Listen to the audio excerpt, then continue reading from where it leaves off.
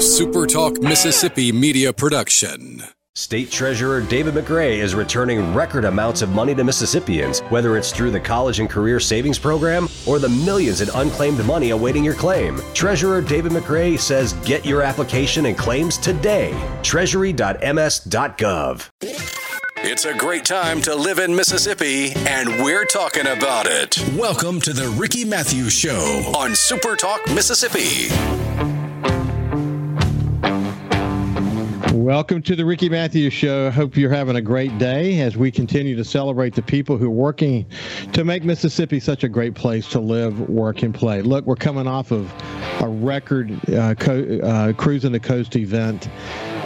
What a great opportunity it is for us to showcase not just coastal Mississippi, but Mississippi. I mean, we are certainly the tourism economic engine, and I would argue the economic engine that drives this state. So with this seminal event in Cruising the Coast, the Super Bowl of car events in America, what better way to show the 12 cities of coastal Mississippi?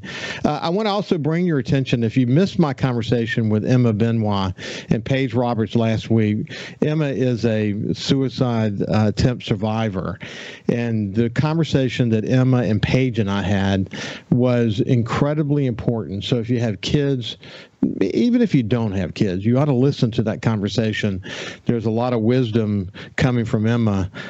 Paige and I were deeply, deeply impressed with Emma, and it'll be very interesting to watch Emma as she continues to aspire to reach her goals in life and continue to make an impact on young people who are not looking to kill themselves. They're looking to relieve the pain. And the conversation that Emma and Paige and I had about that is incredibly important and very touching. So if you missed it, go to SuperTalk Gulf Coast or to the Ricky Mathews Facebook page or the SuperTalk Mississippi YouTube page or your favorite podcast platform and listen. I think you'll find that it's an important conversation. Now we're going to shift gears and move over to my friend Ashley Edwards. He's a Gulf Coast, really just an entrepreneur in general, and used to be the president and CEO of the Gulf Coast Business Council. He's also a very consistent and extraordinarily well-read SuperTalk Mississippi News contributor. He's what we call a thought leader. He writes columns for SuperTalk Mississippi News, and I am thrilled that Ashley's joining me this morning. How you doing, Ashley? Hey, Ricky. Good morning. I'm doing great, and thank you so much for having me. It's great to have you, man. Gosh, boy, Cruising the Coast. When we think it's going to get, it's reached its peak, we hit another record. But man, they pick this time of year because they're trying to keep tourism going and whatever. And every now and then they'll get dinged by a late season tropical system of some sort. But boy, we've been lucky recently. Every year is another record. It's incredible, really, isn't it? It's incredible, Ricky, especially when you consider kind of where this event started and where it's come over all these years. And it really is a premier tourism event in the nation right now. And, you think about how incredibly important it is. In tourism, it's not just getting folks to come into your market for a night or staying over in the casino. The ability to get people here for a number of days, have them see all of the small towns along the coastline, events in Jackson, Harrison, Hancock County. There are very few events that you could dream up that would have that kind of impact and that kind of visitation coast-wide. So what a gem Cruising the Coast is for Mississippi and for the coast. Yeah, actually from the live remote that I had last week, I talked about the smiling faces and shiny cars and the Mississippi coast tourism economy on full display for the world to see.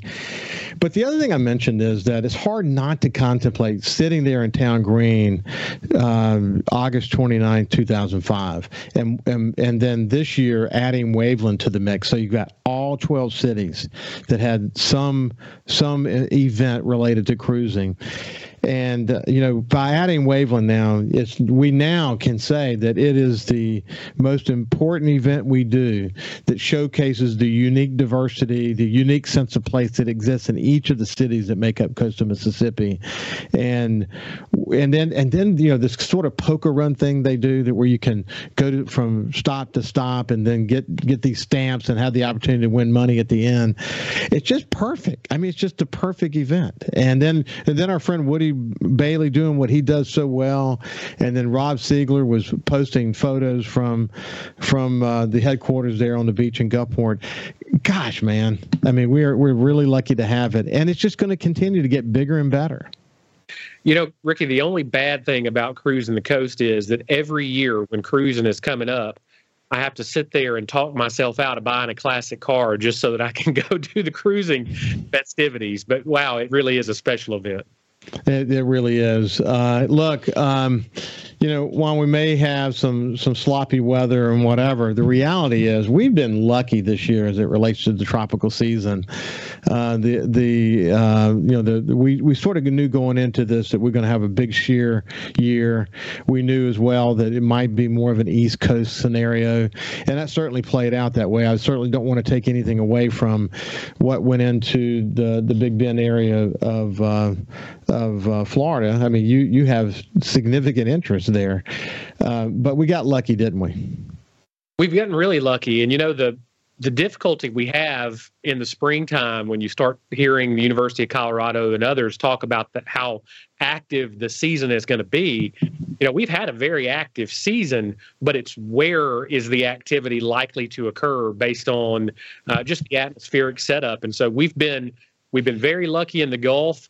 We're lucky that, the storm in Florida wasn't a lot more powerful than it was and didn't do more damage than it was. Certainly for those people that, receive flooding damage and wind damage, it's a horrible thing, but it really spared big population centers. And so, all in all, compared to what 2023 could have been over the summertime, we were very lucky, and let's hope that holds out.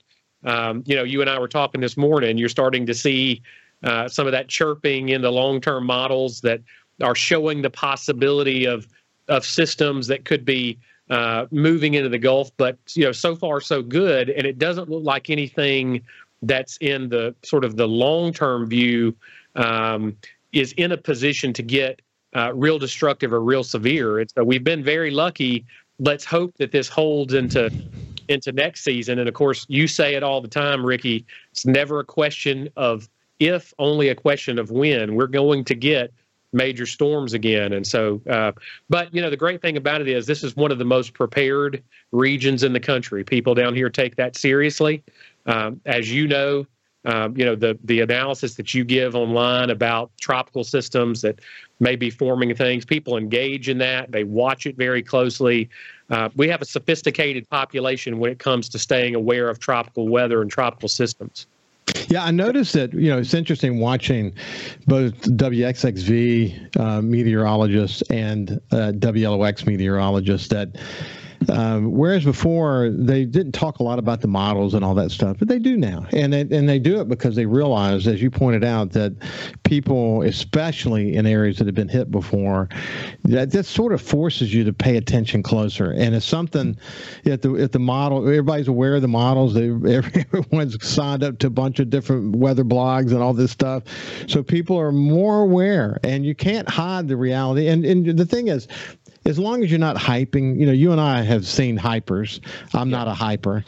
As long as they have sort of someone's objectively sharing what the models are saying, and it's way too early to be concerned about it, and this is sort of what's coming together, people can handle that. They can really handle it. In fact, they appreciate it. To be honest with you, a lot of guys are out there raising money on their tropical sites, and they get paid because people become members of their site because they are hyping the heck out of it. And by the way, they've really enjoyed the East Coast scenario, because New York City and New Jersey and up the East Coast, they've become members of their tropical sites because of their hyping. I get that. But you're not a hyper, neither am I.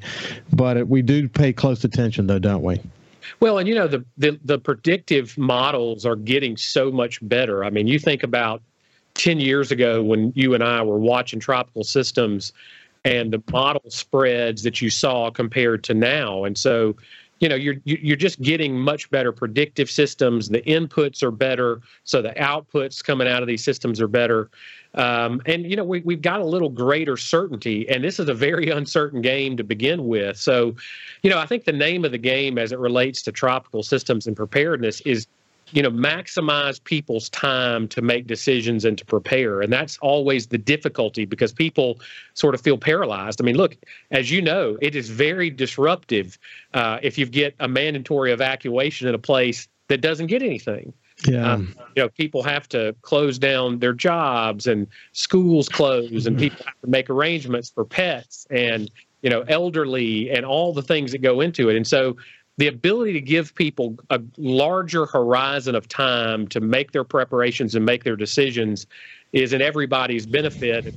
Thankfully, a combination of technology and science and these models getting better over time is we're getting more prepared. The recent system in Florida is a good example. It went almost right where the models thought it was going to go 4 or 5 days out, and that is not something we would have experienced even 5 years ago. That is something pretty remarkable how good they're getting at that. In fact, on the other side, I'll mention you and I actually joined up in Panacea with Dr. Joe Paul and some others and had the opportunity to go to the Florida State WOSM game. That was terrific, but we got a chance to go see Panacea, and but they dodged the bullet there. We'll continue our conversation with Ashley Edwards on the other side.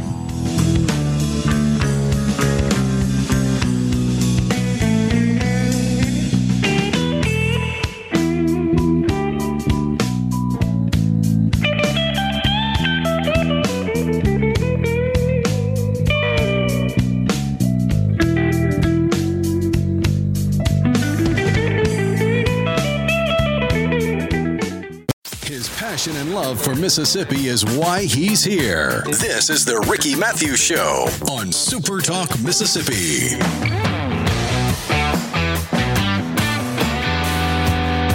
Welcome back to the Ricky Mathews Show. I have my friend Ashley Edwards, who used to be the CEO of the Gulf Coast Business Council. He's an entrepreneur. He's involved in all kinds of stuff these days, and he's a good friend. Before we get away from tropical, I still am amazed. Is Adelia, am I remembering that correctly? Yeah, Adelia. I want to think, when I say Adelia, I think of an onion, but Adelia, so it goes in, it gains so much strength as it's getting closer, but then it starts to kind of fall apart, thank goodness, because if it had continued to gain strength, that is just like the area of Harrison and Hancock County in this area here, it's a surge magnet. And the area where you and I had the opportunity to go in Panacea would have been on the good side of the storm, but still, as it approached, there could have been significant storm surge there, and it just didn't play out. Thank God it didn't play out that way. But I went on about a 4-mile run while we were there, and there were a few branches down here and there, but man, it just dodged a bullet. And if you're going to be that close to the center in a scenario like that, boy, it's better to be lucky than good sometimes, isn't it? Well, and it just goes to show you how every storm is so different. I mean, the way that these tropical systems sometimes when they're making landfall will kind of pick up their winds, and the strong winds will move up into the cloud towers and sort of away from the ground. I mean, you think about the comparison and contrast of Idalia in Florida and then Zeta coming across the Mississippi Gulf Coast. Idalia was a much more well-structured, stronger storm that was hitting, and arguably the wind damage from Zeta here in Mississippi, which was a tropical storm that was sort of strengthening as it was landfalling, was much greater here. And so, you just never know what you're going to get with these storms. Sometimes the winds will drop right down to the surface. Sometimes they kind of pick up, and it's all about timing. It's, where is that storm in its eye wall replacement cycle when it starts to make landfall, and what are the upper atmosphere? I tell people all the time, every hurricane is something to be taken seriously. Thank God every hurricane is not Hurricane Katrina. But hey, we're just about a week now past the 1-year anniversary of Hurricane Ian. down in Fort Myers, which is an area I've spent a lot of time in over the past year. And that was a really devastating storm. That was the most expensive storm to ever hit the state of Florida. So, and there's really no rhyme or reason ultimately into how all this is going to go. And so it's why it's so important for people to just stay aware and stay engaged in this discussion, make good decisions. Boy, is it. It is so important. I can't tell you how important that is. People need to always stay prepared. They need to always think about where we go from here.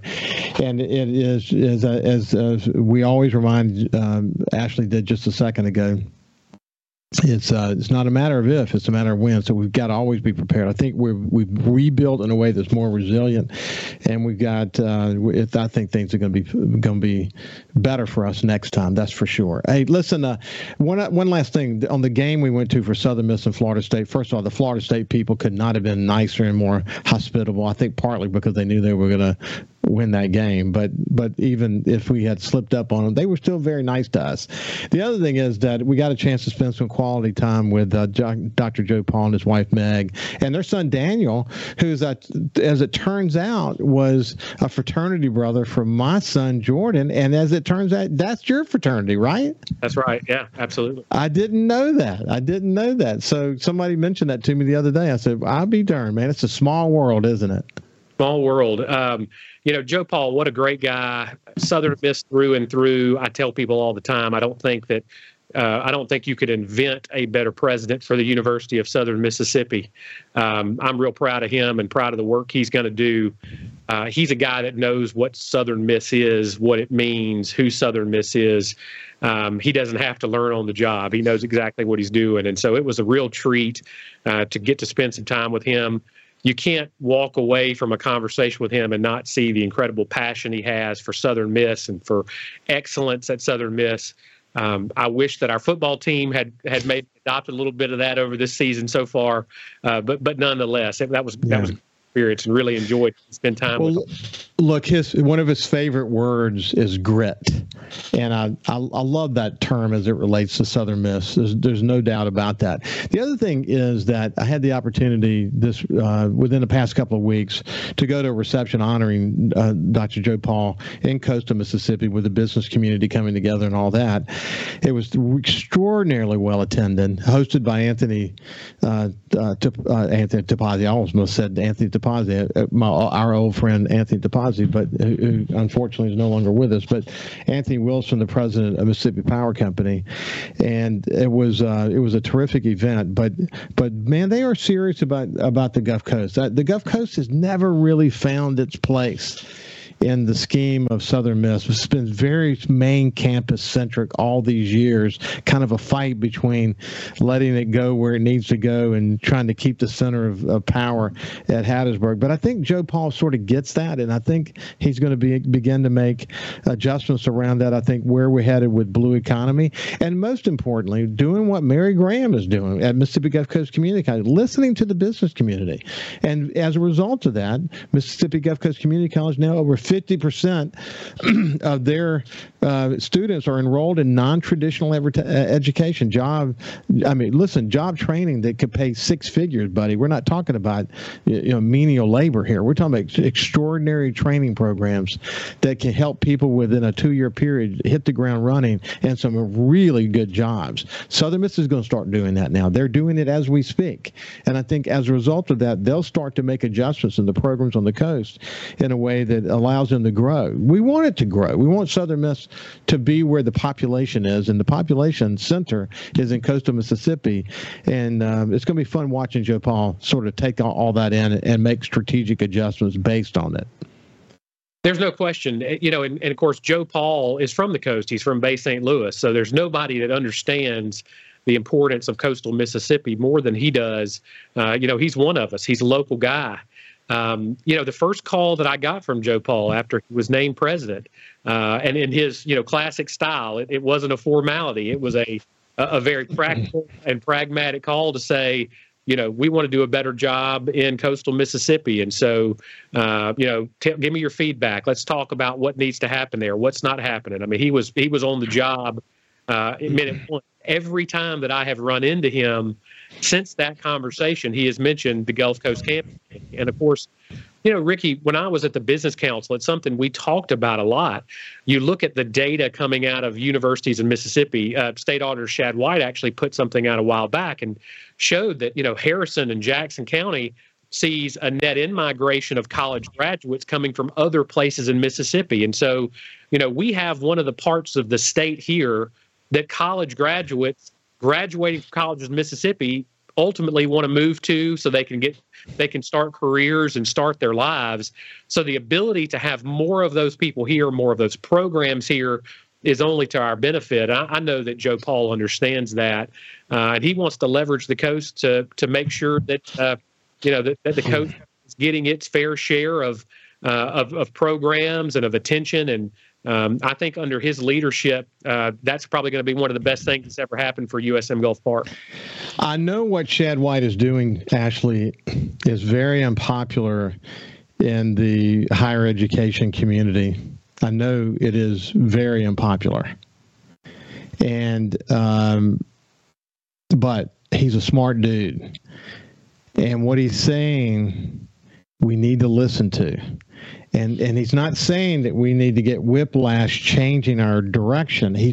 What he's saying, he's making a fundamental point that the degrees that we offer too often do not lead to someone getting a job that is going to help move Mississippi forward in a positive way. So he's just saying, man, we need to rethink this. Again, I bring up Mississippi Gulf Coast Community College again within the guise of that. What he's saying is we need to do what Mary Graham's doing.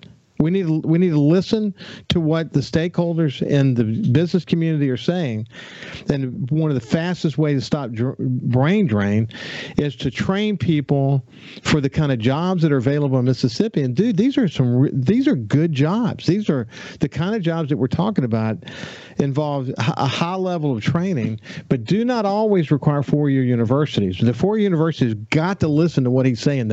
And you know this better than I do, but in the back of their minds, every president of every institution in this state of Mississippi, when they hear what he's saying, they know in their heart of hearts that he's right. As do most voters, I think. I mean, you know, look, it's hard to argue with pragmatism and fiscal conservatism and ROI on spending. I mean, you know, and of course, look, I read all of the things he put out. He had a lot of sort of online social media discussions, a lot of back and forth. I think his politics are in a very safe place with this, because I think it's something that registers with voters in Mississippi. And I think you're absolutely right. Despite the pushback, some of it's sort of philosophical, some of it it's hard to argue at the end of the day that if the state is going to be making investments, they need to be investments in helping people get good jobs, things that are going to show returns for the state, and not things that are just sort of nonsensical. And, you know, look, I don't think that you always have to have all of the rhetoric that comes in these political fights.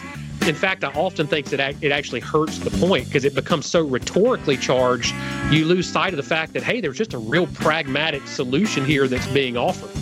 I can't agree more. In fact, I'll exacerbate that point when we get on the other side. We're having a visit with Ashley Edwards, and when we get back, we'll continue the conversation. We'll see you after this.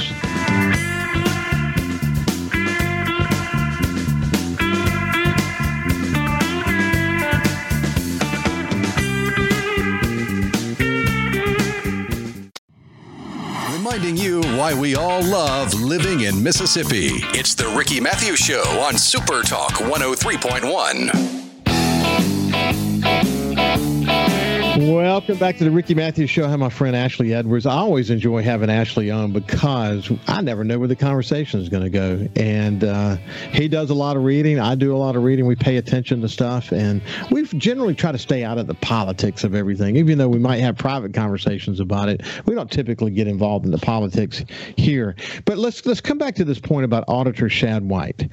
I think what I stand by what I said before, that the important conversations he's raising about the kind of degrees that colleges and universities are offering are something we need to think about. And we need to do more outreach, essentially like Mississippi Gulf Coast Community College is doing. And they're really well-led strategic planning efforts to talk to stakeholders, to think about what kind of opportunities should we be making available, training opportunities should we be making available for students. And it completely changes what you offer and how you offer it and the kind of programs that you offer. And it's smart when you're doing that strategic. You got to listen to the community. That's the point that Shad White is making.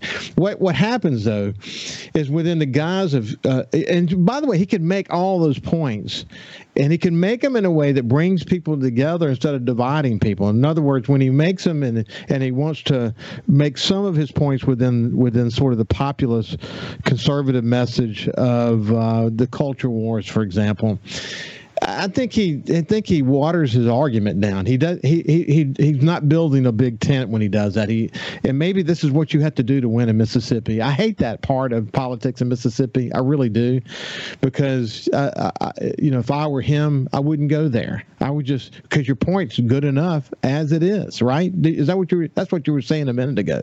Yeah, I mean, I think it stands on its own. Look, I don't know Shad White well. I've interacted with him, obviously, in my professional role on a number of occasions. But I find him to be a real thought leader. He's a smart guy, incredibly pragmatic, understands policy. And for someone like me, I look at that and say, hey, this is a guy that I'm really interested in hearing what he has to say. The way he constructs his arguments, the way he uses data and research coming out of the auditor's office to support him, politically, he is very, very adept. I suspect that some of the rhetoric maybe that I don't always, necessarily love as much, is also because of that smartness and that pragmatism. Is exactly what you said. Is that's just the world we live in, and so to sort of keep Mississippi voters passionate in the base and sort of the culture wars that we live in, all of that comes along into it. But behind all of that, I think what impresses me the most about Shad White is there's real depth and there's real intellectual rigor behind the things that he's doing. And so, I find myself sort of reading his arguments, reading the things that they put out and saying, wow, this makes a lot of sense. And I think probably a lot of voters feel the same way. Hey, man, you look at the bench in Mississippi right now, and I'm going to leave 100 people out, but think about Jason White coming in. I like that fact that if he is, and apparently he will be our next Speaker of the House, comes from a rural area, and we're going to have important conversations around healthcare that we're not going where we need to go on healthcare. That's the bottom line. We've got to re-engineer it, and we need leadership to focus on that. So you think about him, you think about Sean Tyndall and Sean's emergence in the Republican Party. Think about Michael Watson.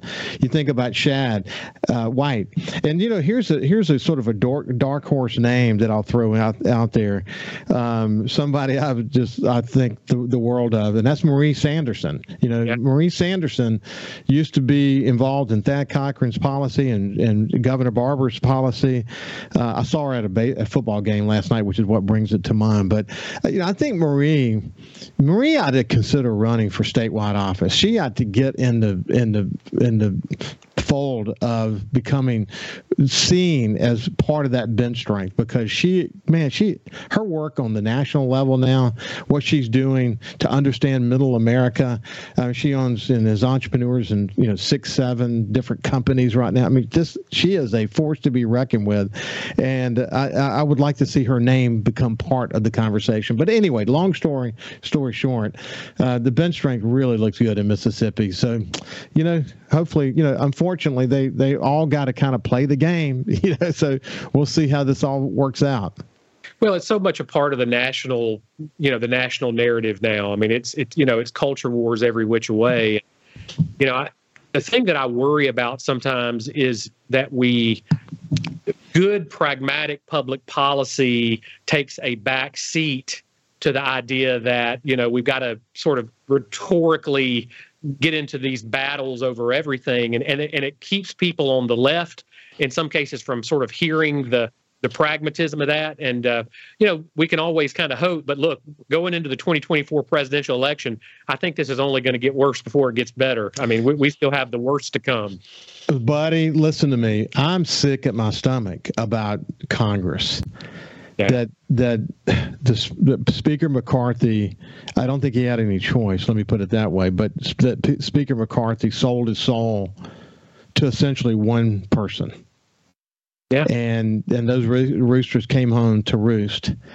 And the fact that 8 people could vote and turn the course of history the way that it just happened. Gosh, man. How do we get beyond this? Well, I think what's so amazing, Ricky, and you've seen on social media and some of the news shows, the cover of the book, I believe it was from 2013, about 10 years ago. It's called Young Guns, and it had Paul Ryan and Eric Cantor of Virginia and Kevin McCarthy on the cover. And it was sort of highlighting these young, up-and-coming Republicans in Congress. Of course, this same sort of faction ended up getting rid of all of them, and they're all essentially gone now, culminating with Kevin McCarthy being ousted as Speaker. Some of it is self-inflicted, Ricky, from the standpoint that I think Kevin McCarthy knew when he made the deal to win the speakership that this was likely going to be used against him. And so he's been governing with a gun to his head, this entire time, which is no way to have to govern. I tell people all the time, and I probably said it on your show before, there is such a vast difference between politics and governing, and do not mistake one for the other. What works in politics does not work in governing. And that's because our system has been set up so that you have diversity and checks and balances and more than a small group of people that make the decisions. It requires compromise. It requires collaboration and discussion. It requires meeting in the middle. And we live in a political era right now that thinks that is treacherous. The idea that that a Republican would have a Democrat vote for anything they want to do, they believe is a fireable offense. And I just wonder sometimes why the American people can't take a step back and say, do we really want to support the notion that it's a terrible thing for people to talk and collaborate and cooperate? I mean, it goes against everything in our normal, in our marriages. We can't live as if, we're just not going to talk or cooperate with our spouse, and hopefully we'll have a nice, sustainable life. The same thing is true with American society. We cannot continue to have politics that believes that any kind of collaboration with an opponent is somehow a fireable offense. When Governor Haley Barbour worked in the Reagan White House, and he's told me these stories, I'm sure you've heard them too, where Tip O'Neill and the President Reagan would get together late at night and have a drink together. And Haley was actually present during some of those conversations.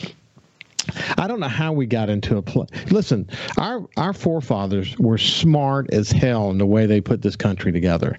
And to create a Congress, the Senate has what it has, and the House of Representatives operates the way that it operates.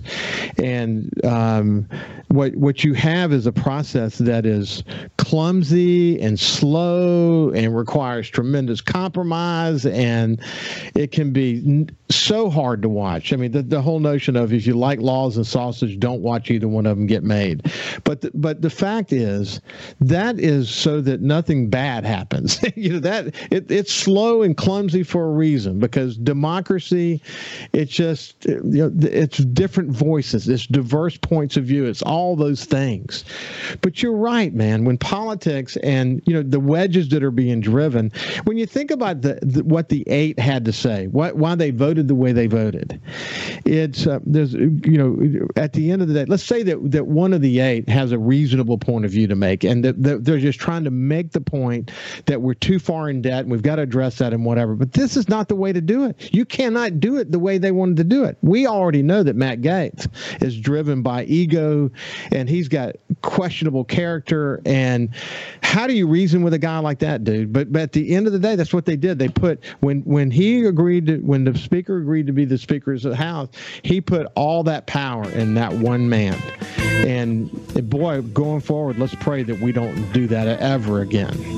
Well, I think healthy cynicism is so important, Ricky, because at the end of the day, I don't disagree with what some of these folks are saying, but I also don't believe that they really believe in it. I think they're just leveraging it to get the outcome they want. I think you're maybe right about that. Hey, when we come back on the other side, we'll continue our conversation with Ashley Edwards. Awesome conversation. We'll see you after this.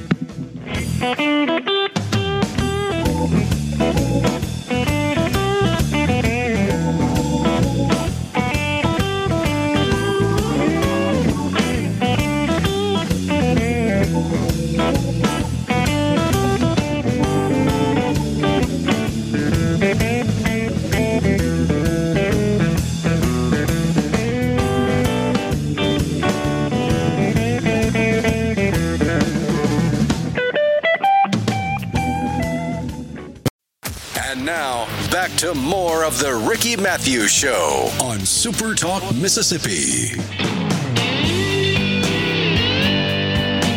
Welcome back to the Ricky Mathews Show. I have my friend Ashley Edwards, and we're going to shift gears now. And that was I just pulled up X, and I was going to check something, but I can't get it on here real quick. But, you know, when I think about Elon Musk, and you and I have had many conversations about him, the number of users at Twitter now is at an all-time high, or at X at an all-time high. So they've made, they've cut, 75-80% of their staff, and they're moving rapidly toward the super app that we talked about, where they offer payments and all kinds of other stuff.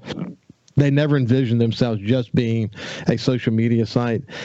The functionality of Twitter is really good. I don't know if anybody's ever going to be able to copy that. And what Facebook tried to do is not even in the conversation anymore. Twitter is it, and Twitter was going to stay it. I wish that I think once again, this is him trying to get back at the establishment, but Tucker leaves Fox. He comes over to X as the only delivery tool for his show. And good Lord, that's what I was trying to find real quick. I couldn't bring it up fast enough, but the millions and millions of people that watch it. When Elon posts a Tucker video, I just think that's the wrong thing to do. I wish he would stay out of politics at that level. I do too. I think probably a lot of his shareholders do as well. I hold stock in some of his publicly owned companies, and every time he has a controversy and I see that stock price drop, I have that sort of exhale of saying, Elon, God, I wish you'd stick to making us an interplanetary species and not get involved in the day-to-day minutia. But it's, I think that's the interesting thing about our time. I think historians will look back at our times and say, it was amazing that people sort of, have all these new platforms, and everybody's got an opinion now, which means that most of them have just kind of become worthless. And in some ways, I wish that Elon would keep his eyes on a more important ball than some of the stuff he's getting involved in, because what he does, and I think it's, it's something that I've guarded against in my life. I know you have as well. What you don't want to do is ever give anybody the ability to just dismiss you from the beginning. And what Elon Musk is doing, remember a guy 5 years ago who was very much sort of a hero with progressives because of all the things he was doing, his focus on climate change, on building this electric car infrastructure. In a very short period of time, he's now become sort of a hero of the far right because of his stances on free speech and his amplification of people like Tucker Carlson. And at the end of the day, I just don't know that any of that necessarily gets him closer to the big goals he has, which is really fundamentally altering our economy and our society. And he's got the business acumen to do things that no one's ever done. I'd love to see more of that and less of the Twitter debates. So let's remind folks if they're not tuned in. I'll share something with you that's incredibly powerful. Actually, Elon Musk owned X, formerly Twitter, has 158.9 million followers. I mean, that is unbelievable. Significant. That is significant. Okay, so what I'm trying to do is toggle down here when he was down on the border, being a citizen journalist, because what Twitter's rolled out now, live video, and Lord have mercy, buddy, that's going to be significant. Okay, when he was down at the border, that video was viewed 42.3 million times. Okay, now as a point of comparison, prime time viewership of a major network, they'll be lucky if they get over a million. 2 or 3 million is kind of max. In fact, Tucker, I was checking while we were having this conversation, Tucker's been when he was at Fox, between 2 and 3 million. So what I'm doing is I'm moving up here. When Elon posted a recent conversation of Tucker Carlson, it got 20 million views. Remember, his show was only at max 3 million views when he was on Fox. Okay, so 20. So what I'm going to do now, though, real quickly, I'm going to move over to Tucker. And he has 10 million followers, but because of reposting and all the stuff that happens, I'm just kind of toggling down for anything that's been sitting out there for any length of time. He did a conversation with Victor David Hanson about the legal proceedings that are underway in New York City around Donald Trump right now. Viewed 37.9 million times, buddy. Yeah. I mean, good Lord. Here's another one with Bill O'Reilly, 21.5 million. Another one. I mean, they're all way up there. Some, like a speech he gives, 4 million views.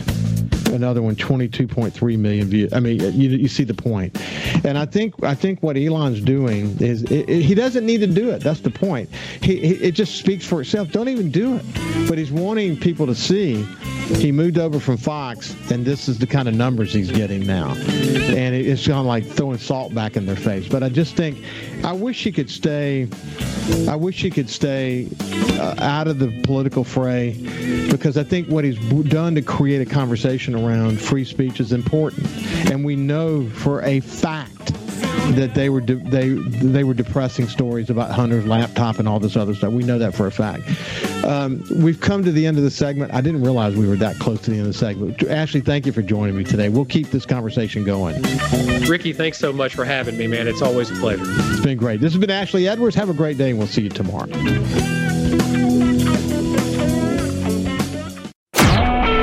A SuperTalk Mississippi Media production.